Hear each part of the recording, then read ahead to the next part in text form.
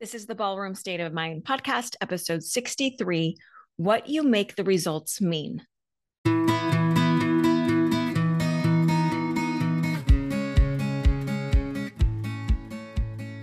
Welcome to the Ballroom State of Mind podcast. I'm Amber Hayter and I'm your host. I am an amateur ballroom dancer and I'm also a personal mindset coach. When I started dancing just a few years ago, I started to recognize pretty quickly the ways in which my head was getting in my way. And I could see it in the other dancers around me as well. So I determined pretty quickly that I got to find a way to get these mindset tools that I use in my professional life into the hands of dancers so that they can improve faster, they can have more fun, less anxiety, and win more. We all want to win a little bit more, not only in our dancing, but in life. The tools I share in this podcast are going to help you do both. Thanks for being here.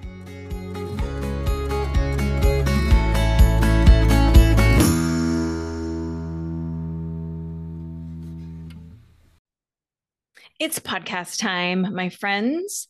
And today I want to talk about results. But actually, before I do that, let me just share this email that I got from one of my former clients. You guys, it made my day. And you know who you are. I'm going to keep it anonymous, but she sent me this email yesterday. And this client, we worked together last fall for 6 sessions. Okay. That's usually about how long I work with someone. Sometimes we do 6 in a row. And so it's 6 weeks.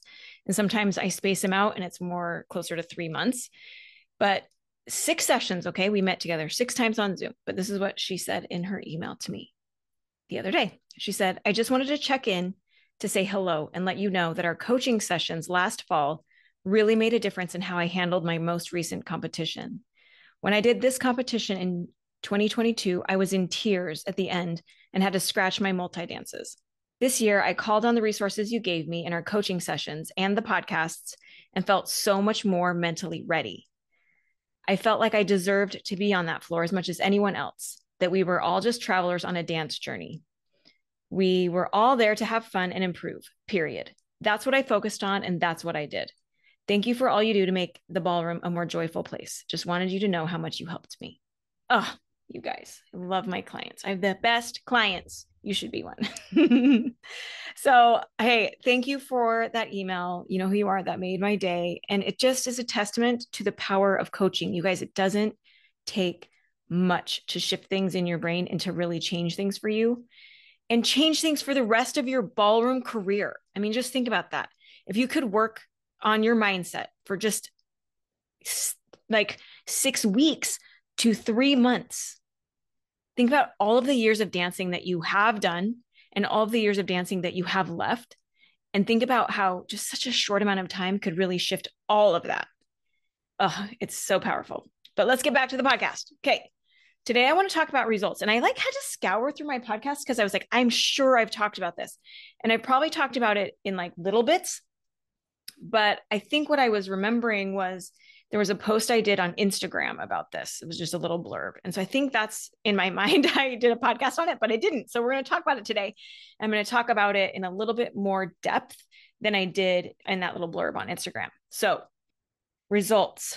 Most of you, if you're competing, you care about your results to some degree. Some of you care a lot. Some of you care a little bit. Some of you don't care that much at all. But if you're competing, you probably care about your results to some degree. Okay. And because you're competing, you're working towards some result. And so ultimately you care about those results. Now, when I first started taking ballroom lessons, I attended a showcase. It was at a local hotel, and the franchise said, hey, come watch this showcase. And I went to go see what it was all about. And now I can look back and see, oh, it was basically like a mock competition. You know, dancers are doing all these different dances and they're going on and off the floor. And in some cases, they're changing their dress. And there's a row of judges on kind of sitting at a table, like at a long table, and they're watching and taking notes. And as I was watching all this unfold, I was wondering, how can those judges conclude anything about all those dancers that are on the floor? But also they weren't handing out awards or anything. And so I asked, how do I know if I win? And they said, oh, well, this isn't a competition, but they said these dancers will get feedback afterwards and they will get to apply it to their dancing. And to me, that sounded okay. but it sounded more fun to get feedback and or compete and win. And until that moment, I thought I just wanted to dance just for fun, which is what I think it would look like if we didn't have the competitive element. We would just be dancing for fun. We might be doing showcases. We might be doing things inside our studios. But it became clear to me in that moment that I wanted to compete. And competition comes with results. And not everybody loves that about competition. So here's what I want to share with you today. I can see two big reasons that people struggle with their results. So I want to talk about those, and then I want to give you a little bit different perspective or a way to like shake this loose for you so that you can just feel better about results. Okay, so the first thing that I see that I think is a problem with results is that in your minds, in our minds, the results are objective, or at least they should be. We want these results to tell us something definitive about our dancing. And guess what? They don't. They aren't objective, my friends. You've probably all experienced this in some way where, for example, your results are all over the place. So some judges might mark you in the second, third place range. And then another judge puts you like in fifth, and another judge puts you in sixth. Or maybe all the judges mark you first, and then there's this random judge that marks you fourth. And it's just not consistent. And maybe you even consistently beat a certain dancer in, let's say, the single rounds. And then you get to multi-dances or a judging panel changes, and all of a sudden, that dancer you were beating is now scoring better than you. And our brains do not like this because it doesn't make sense. It doesn't make sense if you think it should be objective. Even if your dancing is consistent, generally speaking, you also need to consider you are always being judged against other dancers. Your best dancing can get you first place at one competition and then not making finals at the next, depending on who's there. Your dancing is never judged on its own. I mean, if you're doing an uncontested round, okay, you're going to get first, but you're not even really being judged at that point because they just get to put first and it doesn't give us any meaning even there. So it's your dancing is always being judged in comparison to someone else. It's never a strict assessment of your dancing. If you want a strict assessment of your dancing, you need to do like a solo. Okay.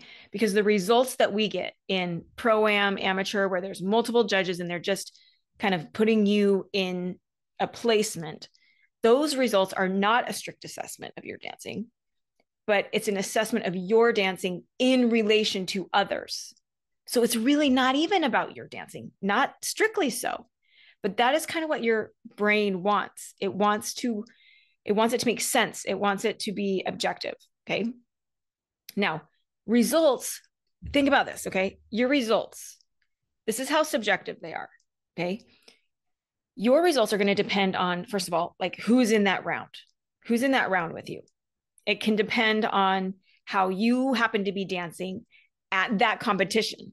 Let's say we're at that competition and your dancing happened to be dancing well, or even that day. It can depend on how you're feeling or how you're dancing that day, or even that particular round.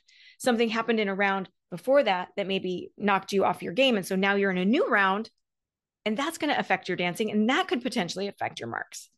It can depend on the other dancers and how the other dancers are dancing, and if this is a good comp for them or not, or if they're having a good day or a bad day, or if they're strong in this round or not, or they're dancing depending on what happened earlier in the day or yesterday.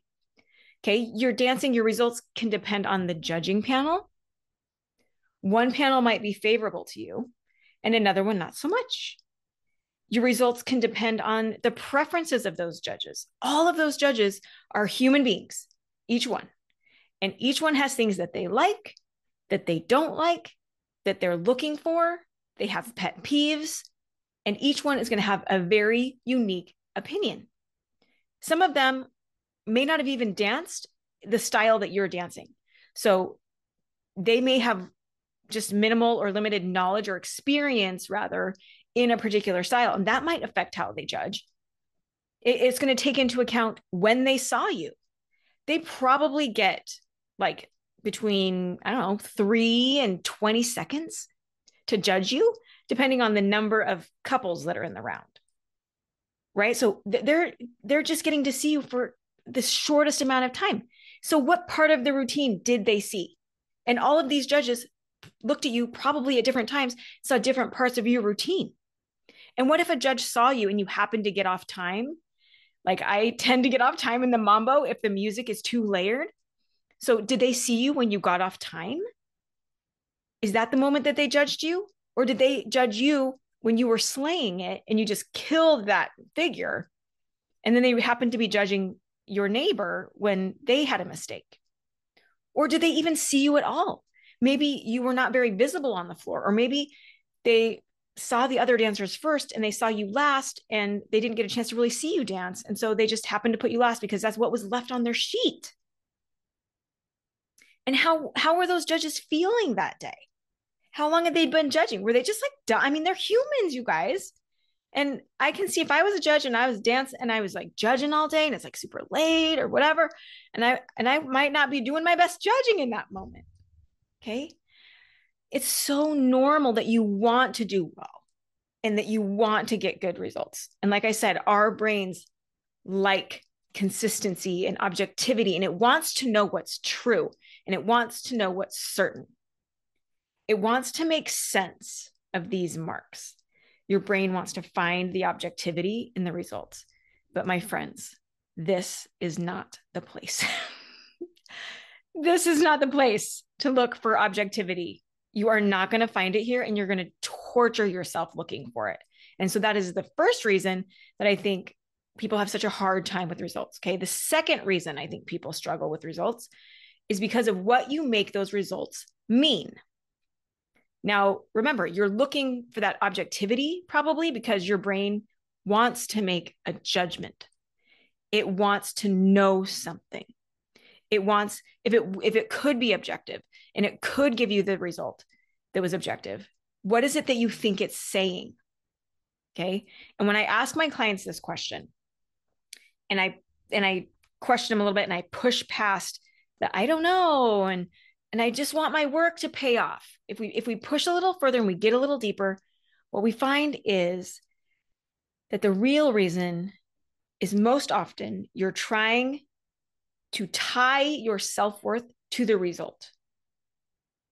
This is why we care so much. We care because when we get good marks, we will believe, I did a good job, my hard work paid off, and so the world is fair, and I didn't end up disappointing anyone, and I don't have to report a dismal result to anyone. And so now I can just believe that I'm a worthy human being, and I get to leave feeling good feelings about myself instead of negative ones. And so then I get to just kind of be at peace. And all of that leads to the result of, I get to believe I'm a valuable human being. I get to believe that I'm worthy, that I'm enough. That's what you want. That's what we're trying to make these results mean. And remember, these are very, very subjective results that I mean, honestly, mean very little. And you're using that to potentially determine your self-worth. And that is a recipe for disaster. When you put a lot of pressure on those results to determine your self-worth, it makes them very scary. But it's just not true, you guys. The results don't tell you about you. They don't tell you about your worthiness. They don't even tell us if you're a good dancer or not. There are some unbelievably good dancers that don't make finals. Just look at the pros.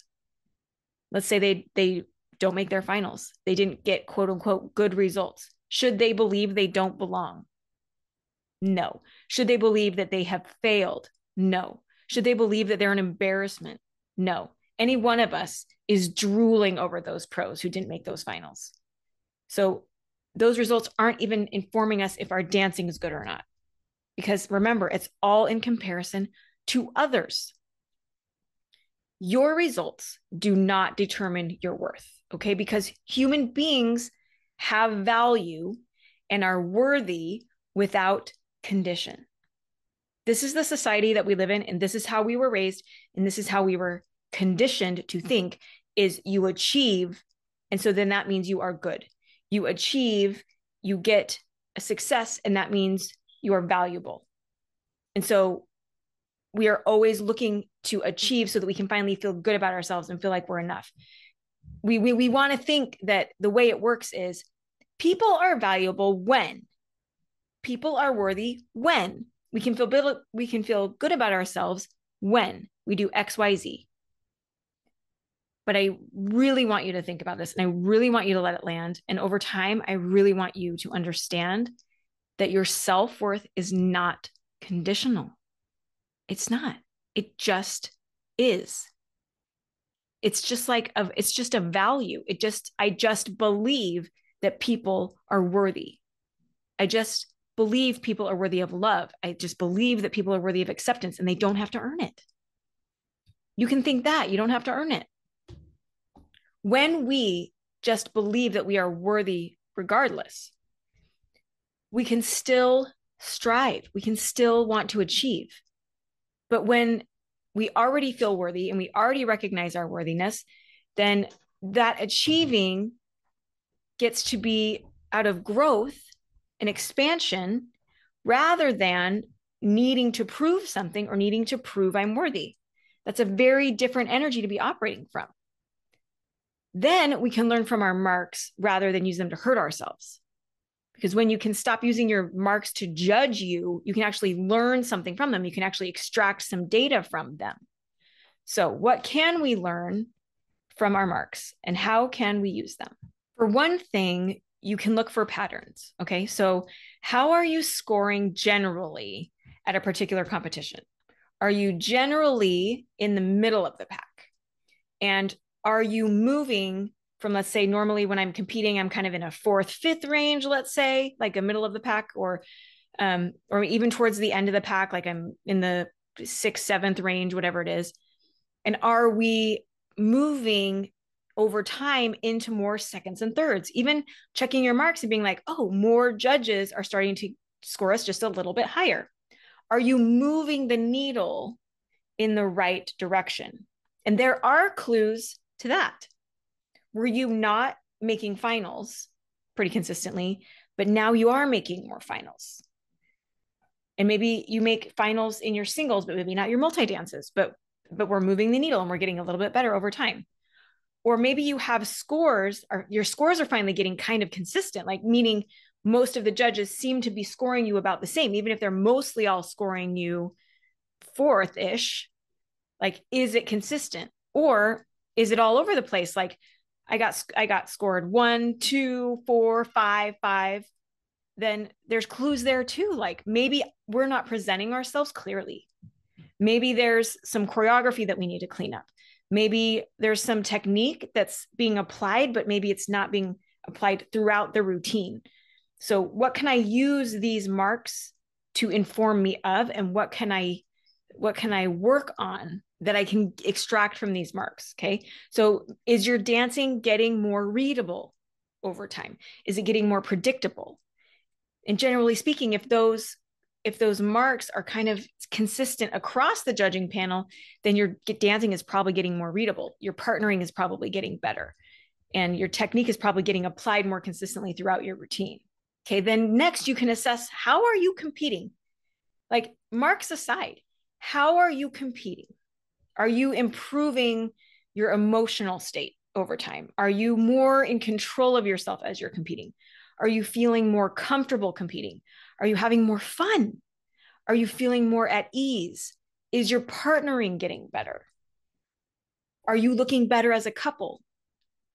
Okay, are you able to gather information from your marks like, my swing and my mambo are scoring better than my cha-cha and my rumba. And actually my bolero seems to be my weakest.